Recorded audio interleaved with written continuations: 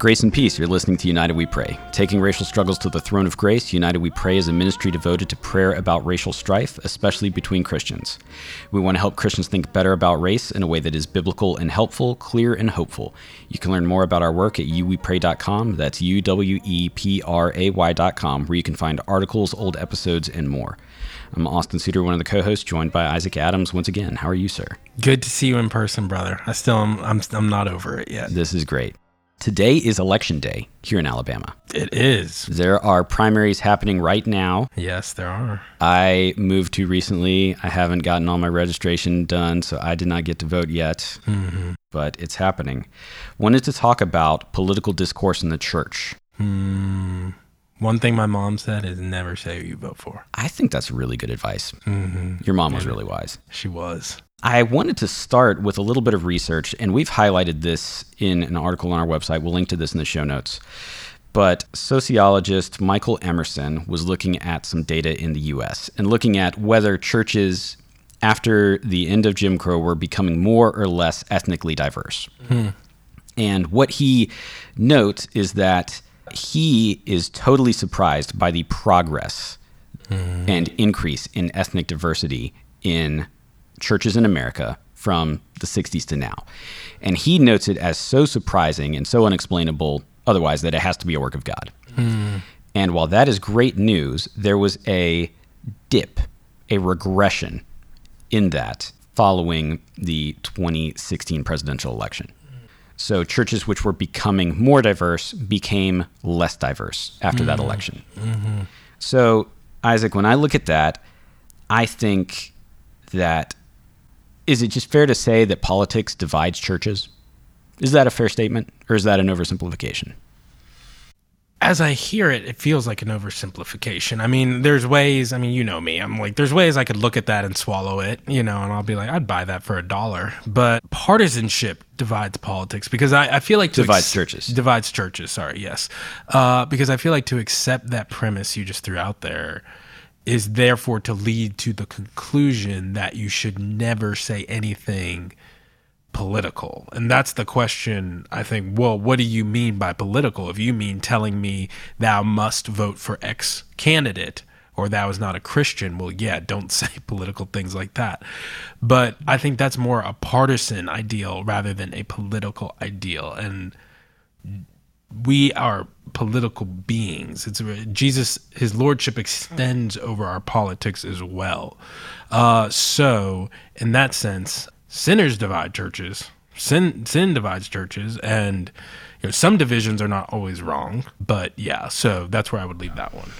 So do you think political diversity is a good thing within a church, or a thing we ought to tolerate? Somewhere in between. I guess you're saying it's a good thing, a bad thing, a thing we should tolerate. I think it's a healthy thing. Somehow the tax collector and the zealot were in Jesus's crew. He's like, you guys are in a new small group together. Yeah, I wonder how that went early on. Yeah, imagine it. And I think it was Garrett Kell who said this. Matthew learned to love Rome less. Simon learned to love Rome more. They both learned to love Jesus most. That's really good. It's Simon, right? Yeah. Matthew learned to love Rome less. Simon learned to love Rome more. And they both learned to love Jesus most. That sounds like a helpful Garrett Kellism. It does. And it sounds like the formula you and I need. And lots of us need. We've noted on here a sort of pastoral observation. We have a mutual friend, pastor in DC, who was talking with another local pastor and said, man, how have you guys been doing with this contentious election? The same one we mentioned. And this pastor responded, oh, we've been fine because we're not diverse. Yeah, exactly. And that kind of, what that pastor means is, we've been fine. We haven't had any kind of beef, right? And that's where I want to encourage folks who are like, oh, my church is full of beef. Well, I'm like, hold on. And drama and tension. I'm like, well, hold on. I get why that's discouraging. No one likes a nasty email. No one likes a nasty Facebook post, all those things. And some of that is really sin that needs to be dealt with and repented of. So I'm not saying, yeah, go ahead and sin against each other. But it can be a sign of life in that different minded people are actually coming together. There will be, by necessity or by definition, clashing. That happens. Well, I want to distinguish too between the presence of different opinions and disunity, Yes. because those are two very different things. Those are two extremely different things. And it's worth noting here, just a cursory look at the polling suggests that most people who identify as white evangelicals, most white folks who identify as evangelicals or something like that, these terms mean a million different things. Correct. Most people who think of themselves as white Christians vote Republican. Yeah. Most people who think of themselves as black Christians vote Democrat. Mm-hmm. We can get into all why that is, but when people whom God has saved come together as family and they bring these different political opinions with them, that doesn't have to be a fight. No, it doesn't have to be. It can be, we can celebrate around who and what just saved us and what we're saved in. And so that's not to say that we don't have positions that don't ever need to change or be challenged, but it is to say those things don't have to change or be challenged for that person to be my brother and sister in Christ, and for me, therefore, to treat them as such. So we've gotten into this on the podcast a few times of sort of theological triage. Yeah. And what do I need to agree with somebody about in order to fellowship with them as a Christian, right, or be at the same church with them? Right. So are you filing most political issues in tier 3 as we can be members at the same church together? This is not a gotcha question. No, you would never ask one of those. No, not to you. Most, but the problem is the couple that I wouldn't are the very ones that people are most impassioned about. Like most people are just not arguing about the tax break per se of any, and I'm sure someone even take issue with that statement, but I'm trying to grab something that doesn't fire people up in some of the ways the bigger issues will. Well, I mean, I think we can think of a couple. So Christians need to agree that gun violence is bad, but we can have very different approaches to what we think should be done about it. Very true. Right. I would. So yes, that I would put in tertiary. I guess what I'm saying is existentially, someone feels like that is a 2 or a 1 issue. Well, someone's going to put that in like, you can't be a Christian if you think that or right. this or that, which is exactly what you're getting at. It actually is in tier 3. Right. We should be able to be in the same church and be like, you want stricter gun laws, I want looser gun laws. But then Buffalo happens. And that's why these things get so explosive. Yeah. And so in just thinking about this, what should my attitude as a church member be to a fellow church member who I know has different politics than me? Your attitude should be fundamentally they have the same savior as you. So I want to pick up your eyes off the different politics. I'm glad you care about them. You care about them because you care about justice. You care about justice because you're made in the image of God. But wait, they are made in the image of God too. And they just happen to see things differently than you. And that's okay. It's actually a good thing because you're not omniscient. You can't see everything. Neither can that person. So God in his wisdom has put us together to figure out how to love one another so we can show the world Jesus really is legit. And that's why, so I was looking up can I just hop into something I said? You can do whatever you like. Thank you. I wish more people would say that to me. We can edit that if you want to. If you feel like keeping your job. On Sunday, I prayed in the pastoral prayer, which is, I mean, I say things in sermons, but I think the prayers are really, you prayed in our church after the horror of Buffalo, what happened there, and then I prayed again for it. I mean, can't really pray too much about that. And so we prayed, I'm trying to find the part. Oh, I just prayed that we would come into, as a church, relationship with and partnership with Black and brown churches. And that the Lord would help us to display a unity that would shock the world and show people that the Father really has sent the Son. And I prayed the Lord would do this in Birmingham and show us where we need to change, to bend, to move toward people who Birmingham's history says we should stay away from, because Satan has a vested interest in segregation. It tells the world Jesus might be strong, but he's not strong enough to overcome the barriers of race. And insofar as the political differences co-vary with the racial differences, Satan has a vested interest in that. In partisanship. In partisanship. And he's like, yeah, don't mix with them over there. They can't be saved by the blood of Christ. And I want to be really careful with that because, you know, the folks to the left who are darker will go one way. The folks to the right who are lighter will go one way. And the church will look not all that impressive to the world.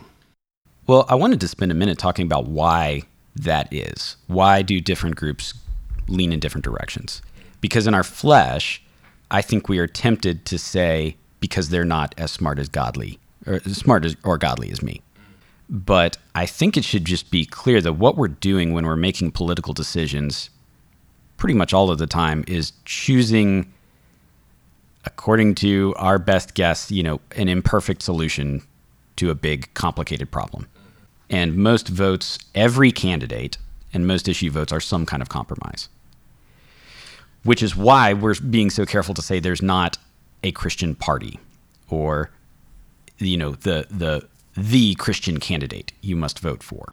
Yeah, it's just, it's a really complicated thing. And so unless you're going to start disciplining people over it, you better be really careful with it. And I think quickly in our minds, we start excommunicating people. You know, you did this, you're out in my mind, in my affections. Well, you just preached through Colossians here at Iron City and looking at the Gnostic heresy that the Colossians were tempted to believe. Part of that Gnostic heresy depended on just this higher level of secret knowledge that once you get further in to the cult, then you gain more knowledge and then you're special. Then you're the real Christians. And man, I think there's nothing new under the sun, you know? Yes, we're all saved, but real Christians vote like me. Yeah, and I think there's just a tendency in us to over-prescribe where God has not prescribed. And it's a hard conversation because parties are changing, things are shifting. So I want to be clear about that. But it's just, I mean, we're doing a different thing, especially in the Church of God and with the Book of God. While instructing, so I prayed I pray a lot of things from the pulpit. Yeah, if a person is inclined towards partisanship, they're going to be mad at you most weeks. Probably. Yeah, I mean, it's praying in light of Ketanji being elected to the Supreme Court and recognizing common grace and progress in that, praying in light of abortion and Roe v. Wade and the obvious conversations around that, praying in light of Buffalo. But what I would like to see is there's a different lens to look at this than merely political battling. Yeah. There's just kind of humanity at one level and recognizing what God is doing in image bearers and praying for the just ordering of society and for justice to be done and for God's justice to be done. And so it's a tick above. I'm trying to score points with this team, and I got to make sure I score points with the other team. It's like those are very different things. Those are different things, and so I'm just not.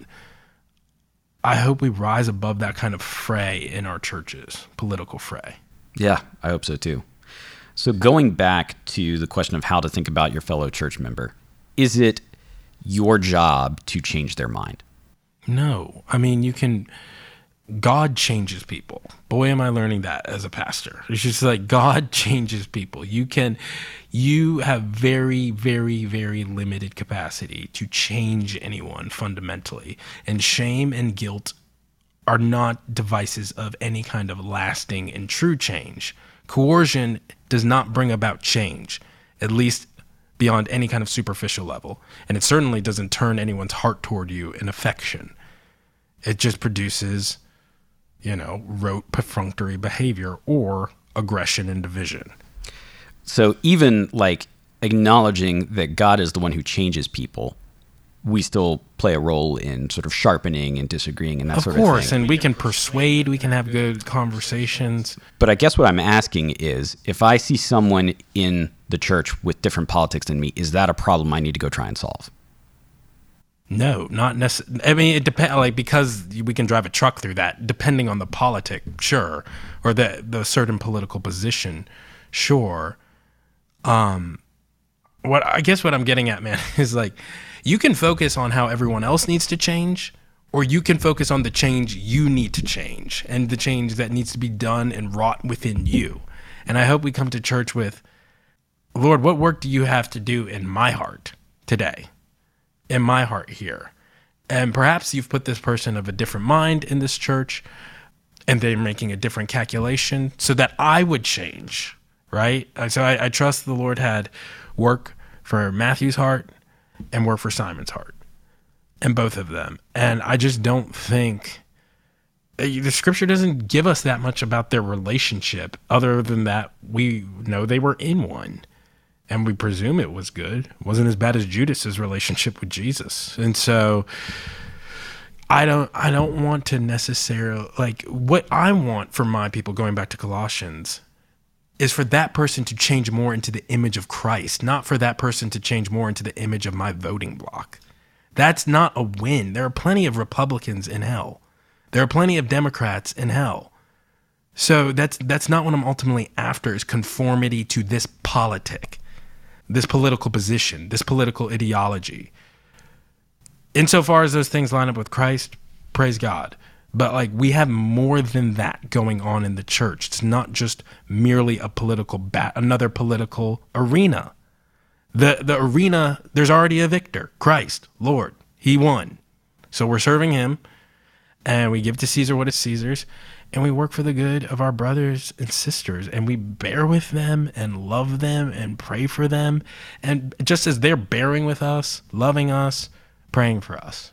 That's so good. I think what you're getting into there is just the difference between, what is your primary mission? What's your primary hope? What's your primary goals? Is your church involvement an expression of your partisanship, or is your political involvement, insofar as you are involved, an expression of your discipleship of Christ? Yeah. And so I'm not trying to just say, there's lots of people I know and love who are deeply involved in politics, and I think they're doing good work in the public square. I'm not saying be apolitical, but kind of to your triage point, we just simply have to keep our priorities in check. And even if, shocker, someone else is wrong about something, that does not give me the right to mistreat them. Someone said this to me that's really helpful. This kind of goes into like that toolkit or kind of principles you need to have in mind as you strive for unity, right? And strive to love. That's what we're striving for, right? Is, okay, there can be differences of opinion. That doesn't mean we necessarily are, there's disunity or there's acrimony or anything like that. People can disagree with you, and that's on some things, and that's okay. Right? And of course, the rub is finding out what those some things are. We've talked about that.